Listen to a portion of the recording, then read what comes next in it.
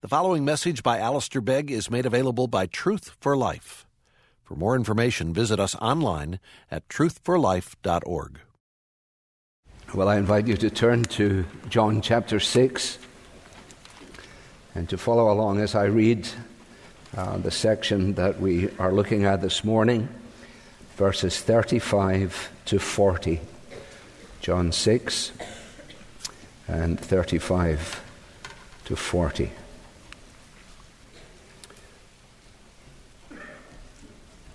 Jesus is addressing the crowd, and he said to them, I am the bread of life.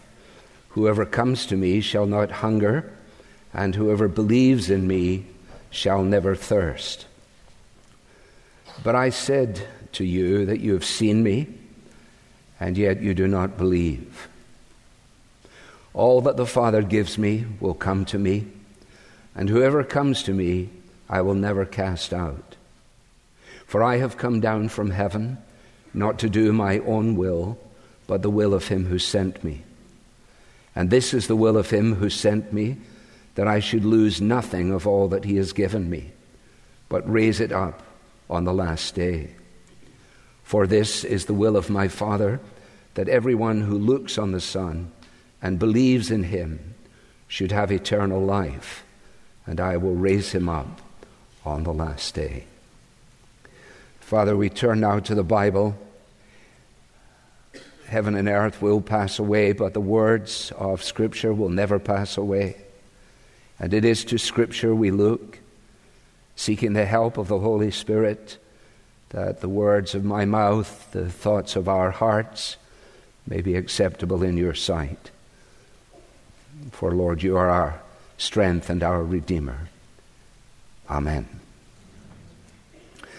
Well, if you just have arrived this morning, or if you're joining us online and wondering how it is that we're at verse 35 of John chapter 6, the answer is very simple. It is because we ended at verse 34 last Sunday. And we are en route to the various truly statements made by Jesus throughout the Gospel of John. We aren't stopping on every single one, but we are moving inexorably at the moment to the one that is found in verse 53 of this chapter. So Jesus said to them, Truly, truly, I say to you, unless you eat the flesh of the Son of Man and drink his blood, you have no life in you. Now, the reason that we are working our way through the entire chapter is in order that when we come to that verse, we might understand it in the context in which it's said. In the context not only of chapter 6, but of the Gospel of John, where the purpose of God, John, he says, is to have recorded these signs in order that you might believe that Jesus is the Christ, and that by believing you might have life in his name. And so when we read through John's Gospel, we're being confronted by Jesus. We're being confronted by the identity of Jesus. But that verse to which we will finally come in the next couple of weeks or so is one that is filled with misunderstanding and is often misapplied to the detriment of those who are being sincere. And it is important then that we understand that when Jesus uses metaphorical language and applies it in a non-metaphorical way, that we are alert enough both to an understanding of language and to the unfolding story of Scripture, that we're able to make sure that we don't go wrong. And part of the privilege of being a pastor and a teacher is to try to help us to that end. So we begin at verse 35. I found this hard to lay it out in a way that has immediate points, but we have this amazing declaration in verse 35. Jesus said to them, I am the bread of life. Whoever comes to me shall not hunger, and whoever believes in me will not thirst. Well, this is a metaphor, isn't it? I am, he says, the bread of life. Now, I want us to notice, because it is important now and will be, that it is the person who comes to him who does not hunger, not the person who eats him. And it is the person who believes in him who does not thirst, nor the person who drinks him. Now, we're not going to delay on this, but it is important because we're going to come to this metaphor when we get to verse 53, and therefore this helps us. It makes preparation, at least for us, in our understanding. It's important also that we recognize the twofold whoever that is here in verse 35. Whoever comes to me and whoever believes in me. This is in keeping with what we've already been seeing. John 3:16, for God so loved the world that he gave his only begotten Son, that whoever believes in him should not perish, but should have eternal or everlasting life. You find the same thing, and we didn't have an opportunity to study chapter 4 together, but Jesus says to the woman at the well in that context, and it will repay you to reread chapter 4, it's so wonderful. Jesus says, whoever drinks of the water that I will give him will never be thirsty again. And of course, she immediately misunderstands him and says, well, can I just have a huge tub of this water? Then it would be a great help to me. And of course, the point is the same. Now, with that said, let's be very clear that what Jesus is saying in this statement, in verse 35, is that the core emptiness of the human soul is answered in him. The essential vacuum in the life of an individual, spiritually, is answered in Christ alone. And as I've been pondering this throughout the week, I've been reminding myself of the privilege that it was to sing, as I've told you before, in the Bible class in Scotland. And we would be arranged in age groups from the small ones to the big ones. I think I was 9 when I started, so I was on the front row wearing a kilt, although you don't need that picture in your minds. I apologize, but there I was with the rest of the 9-year-olds, and as it went back, if you were 17 or 18, then you would be on the back row. And the fellow who was a businessman who led the Bible class and used to conduct the singing. I've told you about him before. He waved his hand like this. It was completely irrelevant to everything that was going on. But one of the choruses, number 79 in the book, as I recall, 79 in the CSSM chorus book, goes like this: I am feeding on the living bread, I am drinking at the fountainhead, and whoso drinketh, Jesus said, will never thirst again. And then it had a refrain, an antiphonal approach. And the question was, what, never thirst again? And the answer was, no, never thirst again. And so the way he had it was that we in the front row, the first couple of rows, we got to ask the question. So it went like this: what, never thirst again? And then the answer came, no, never thirst again. What, never thirst again? No, never thirst again. And whoso drinketh, Jesus said, shall never ever thirst again. And I bless God for the memory of Norman Walker, a guy who was successful in business but had a love for the lives of boys, and who not only taught us how to sing, but taught us about who Jesus was, and told us that he was the very answer to the longings even of our 9-year-old or 17-year-old hearts. Of course, we see this all around us. We've seen it most visibly, most tragically, I think, in the last week or so, with the great preoccupation, and understandably so, I assume, if the program Friends was everything that history now says it was, a show that made the cast very successful, a cast that was being paid $1.1 million per episode by the time it was in the final, that was each, at the time that it was in the final season, made them successful, made them rich, but hasn't made them happy. And I just ordered Perry's autobiography. It opens like this: Hi, my name is Matthew. Although you may know me by another name, my friends call me Matty, and I should be dead. Whoever. Now, Jesus is going on to speak about the vast reality and wonder of saving faith. And despite the clarity of his signs, despite the impact of his words, look at verse 36. But I said to you that you have seen me, and yet you do not believe. Back in chapter 5, he had said to them as well, you search the scriptures, which is good, because you think that in them you have eternal life, and it is they that bear witness about me, yet you refuse to come to me that you may have life. And we've seen this, haven't we?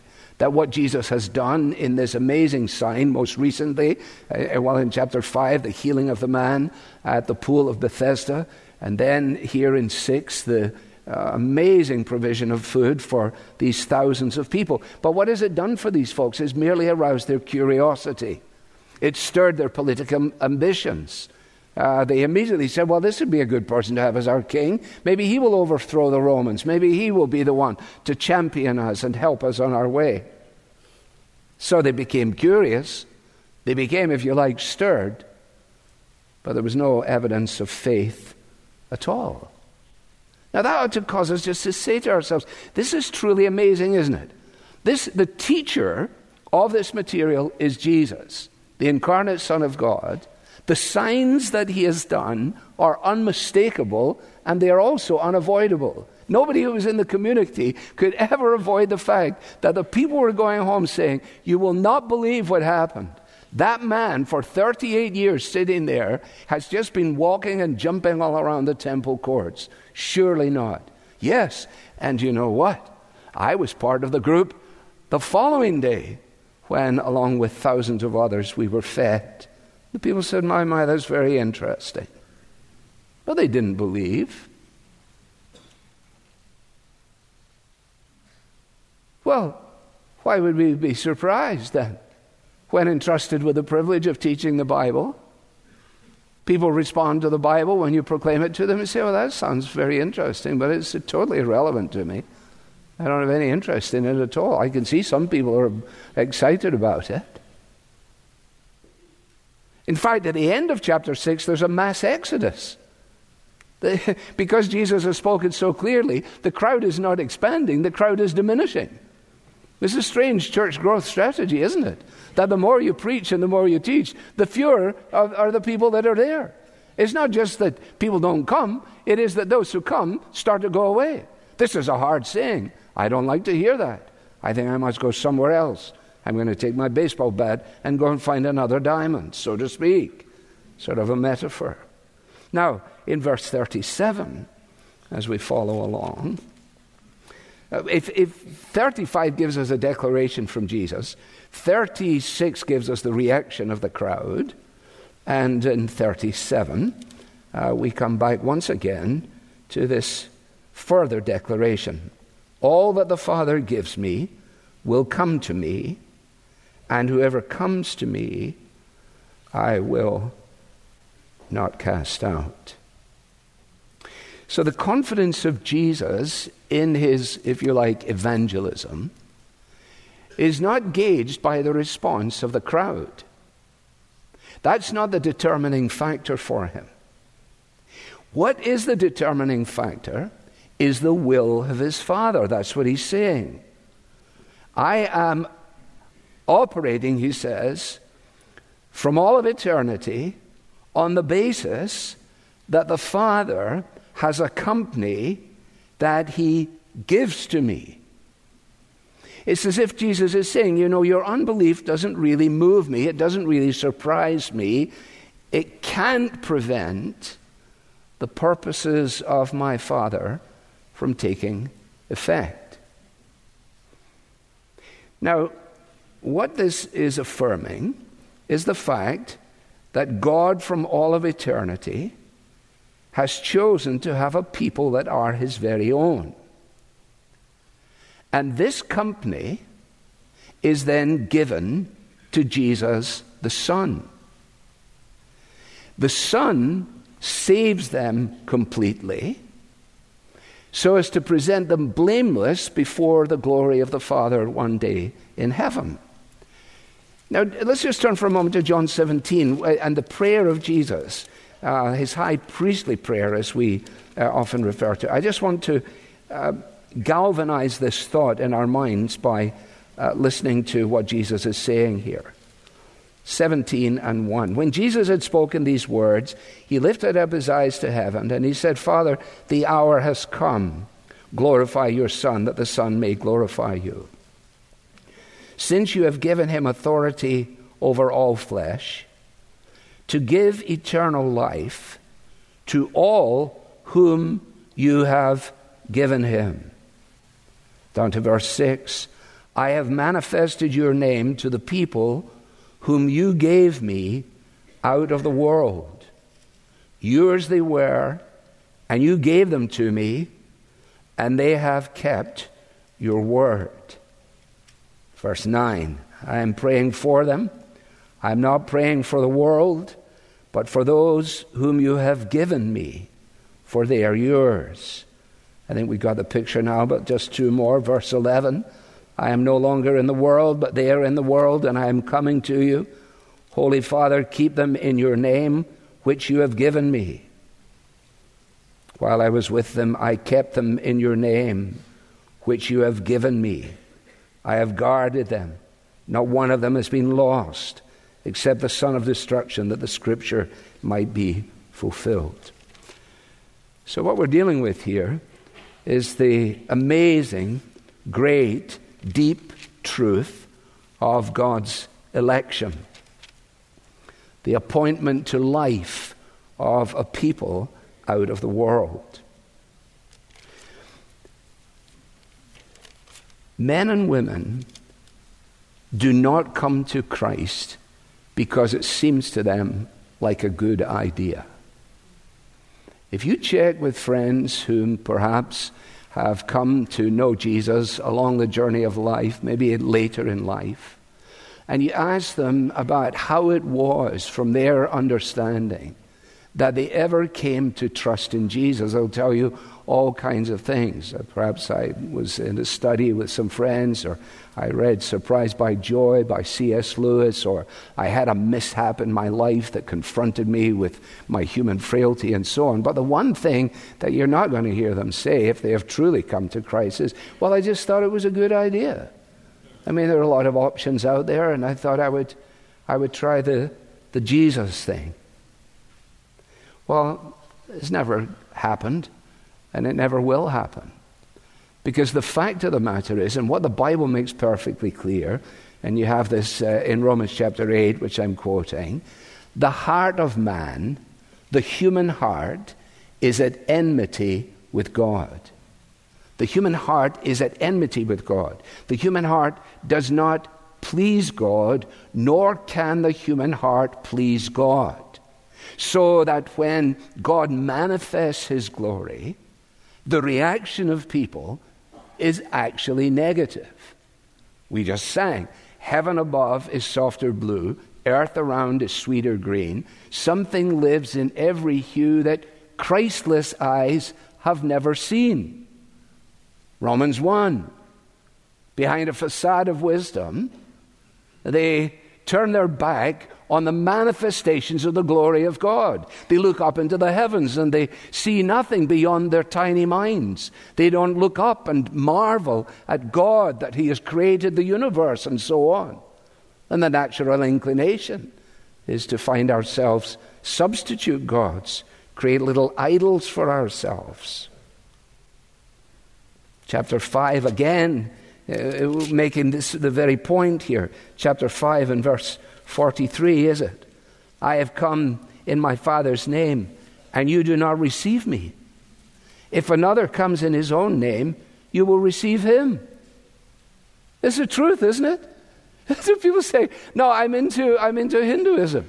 I found it's quite amazing. You can sit like this and you do this, and it's so wonderful. Well, do you heard about Jesus? No. You mean the Bible Jesus person? No. I have come in my Father's name, and you don't even pay attention to me. Somebody else will come in his name, and they will flock after him. That's exactly what has happened. How can you expect to receive glory if your only focus of glory is bounded by the limits of your own horizons? Oh, it's so straightforward. When we acknowledge that men and women, and we say this all the time, I stole this line, as you know, because I quoted it the first time from David Wells. When we say that men and women cannot access God on their own time, or in their own time, or on their own terms, right? They can't just say, oh yeah, that's fine. When we say that, we are in accord with what Jesus is saying here. In the words of the late Professor Murray, it is a psychological, intellectual, and moral impossibility for a man to come to Christ except by the secret and efficacious drawing, which is the gift of God the Father. You see that down in 44. No, 6:44. No one can come to me unless the Father who sent me draws him. This is immense, is it not? You see, we have complete freedom of choice, but our wills are held in bondage by sin. They're held in bondage by sin. We make our decisions, yeah. But by nature, we just don't say, well, I think it'd be a good idea to become a Christian. All that the Father gives me will come to me. See what's being said here? The Father gives the person to Christ, but it is the person themselves who comes. All that the Father gives me will come to me. This is actually a divine necessity. You see, there are a number of impossibilities that are contained in these verses. One is, first of all, the impossibility of, by nature, simply laying hold on Christ.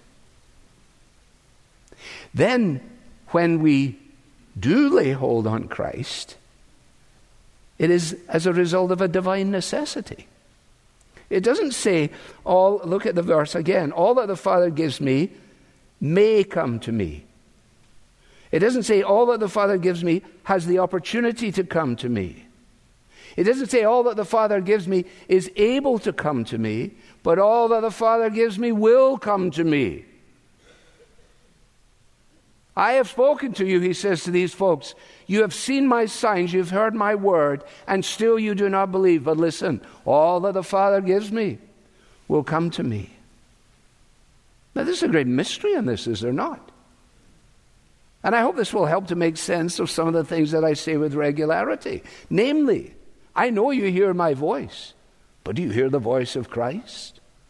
The voice of the preacher, which is an external voice, knocks at the human heart. Knocks at the human heart. It is the inner call of God, that internal voice, which unlocks the heart and opens it. This is what God does. Now, how then would it be, because people then say, well, how do I know if I said, how would we know that we were part of the company that the Father gives to the Son? By our coming to Christ. By our coming to Christ. Because by nature we don't come to Christ. Now we come to Christ. I heard the voice of Jesus say, we learned it last Sunday night, I heard the voice of Jesus say, come unto me and rest. Lay down, O weary one, lay down your head upon my breast. I came to Jesus as I was, weary, worn, sad. I found in him a resting place, and he has made me glad. An old commentator says, faith in Christ is a certain testimony of our election. Cleaving to Christ by faith, thou art sure of thy predestination. Now here is another impossibility that is in this text. All the Father gives me will come to me, and whoever comes to me, I will never cast out. It's impossible. It's impossible to be united to Christ. The Father has given you to his Son, who has died for you. You have come to him. It is an impossibility that the Lord Jesus would cast away any person given to him by the Father.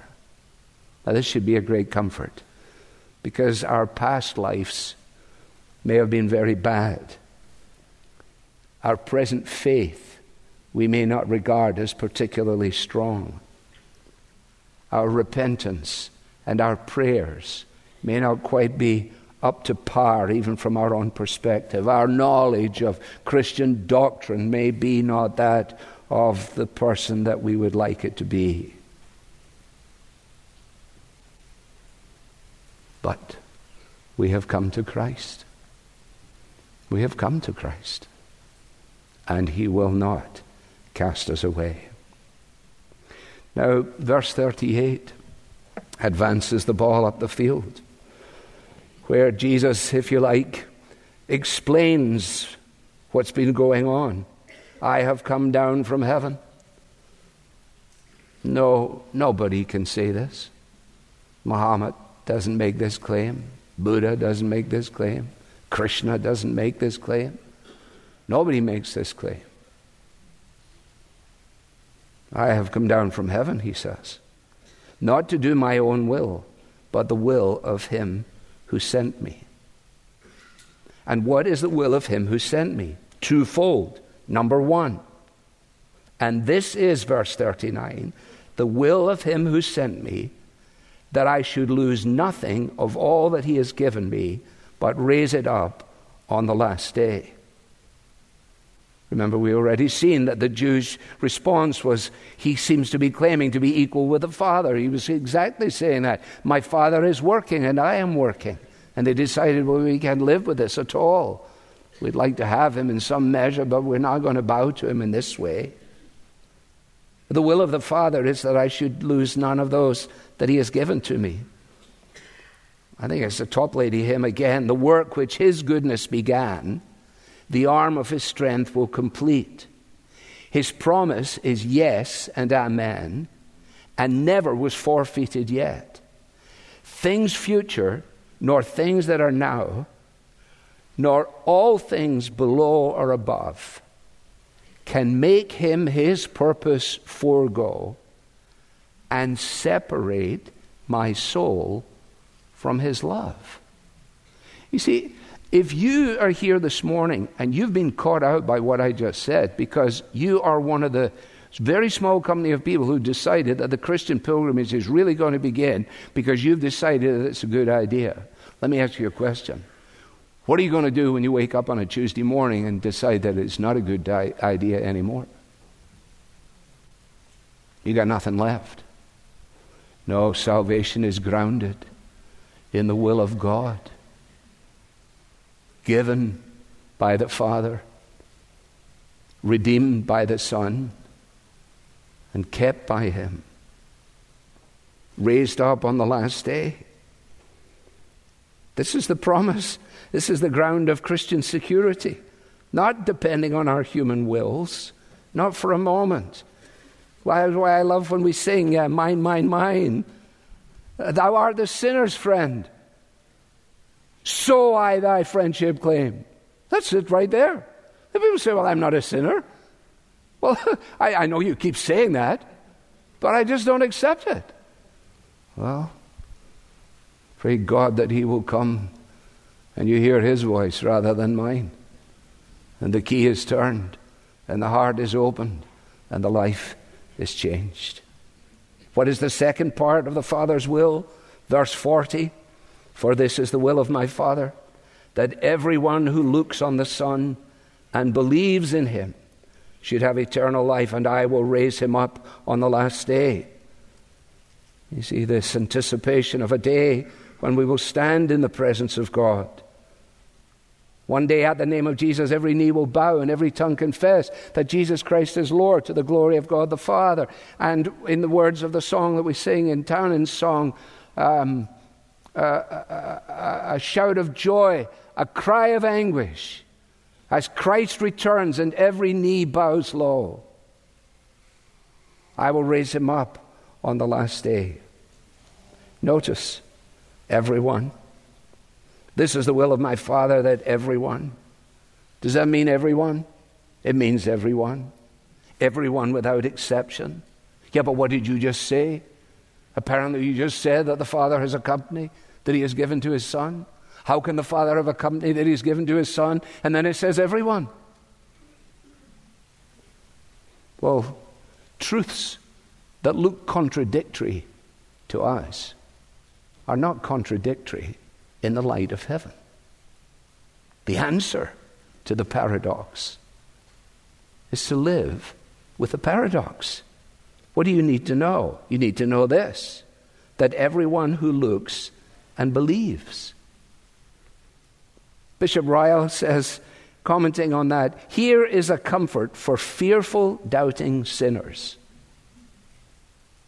The answer in the message of the gospel: a full and free salvation for everyone who looks and believes. Murray, in his masterful use of language, says, it is on the crest of the wave of God's sovereign grace that the free overtures of the gospel break upon the shores of lost humanity. And the reality of the sovereignty of God and the responsibility of the response of man is not found separated by 15 books and 112 chapters. Look, it sits side by side on the page. Today, if you hear God's voice, do not harden your heart. Let us pray.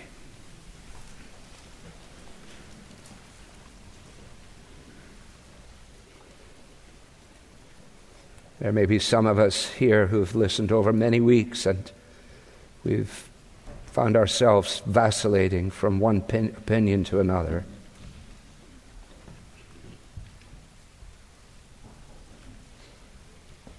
And yet this morning, as we hear God's word, we find ourselves saying, it is to you that I will look. It is to you, Lord Jesus Christ, that I will come.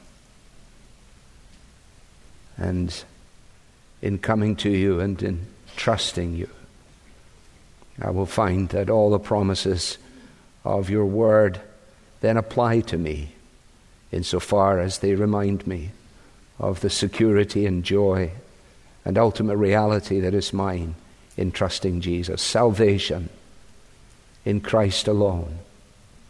For there is salvation in no other name than the name of Jesus.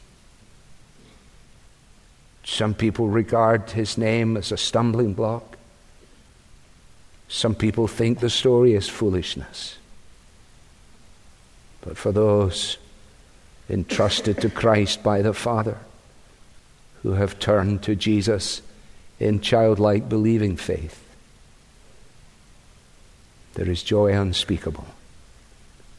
And we bless you, Lord, for your word and for your Son. In his name we pray. Amen. You've been listening to a message by Alistair Begg from Truth for Life, and you're welcome to pass this sermon along to others, but please don't charge for it or alter it without written permission from Truth for Life. This content has been provided to you free of charge by the generous supporters of Truth for Life. For additional information about how you can support Truth for Life, please visit us online at truthforlife.org.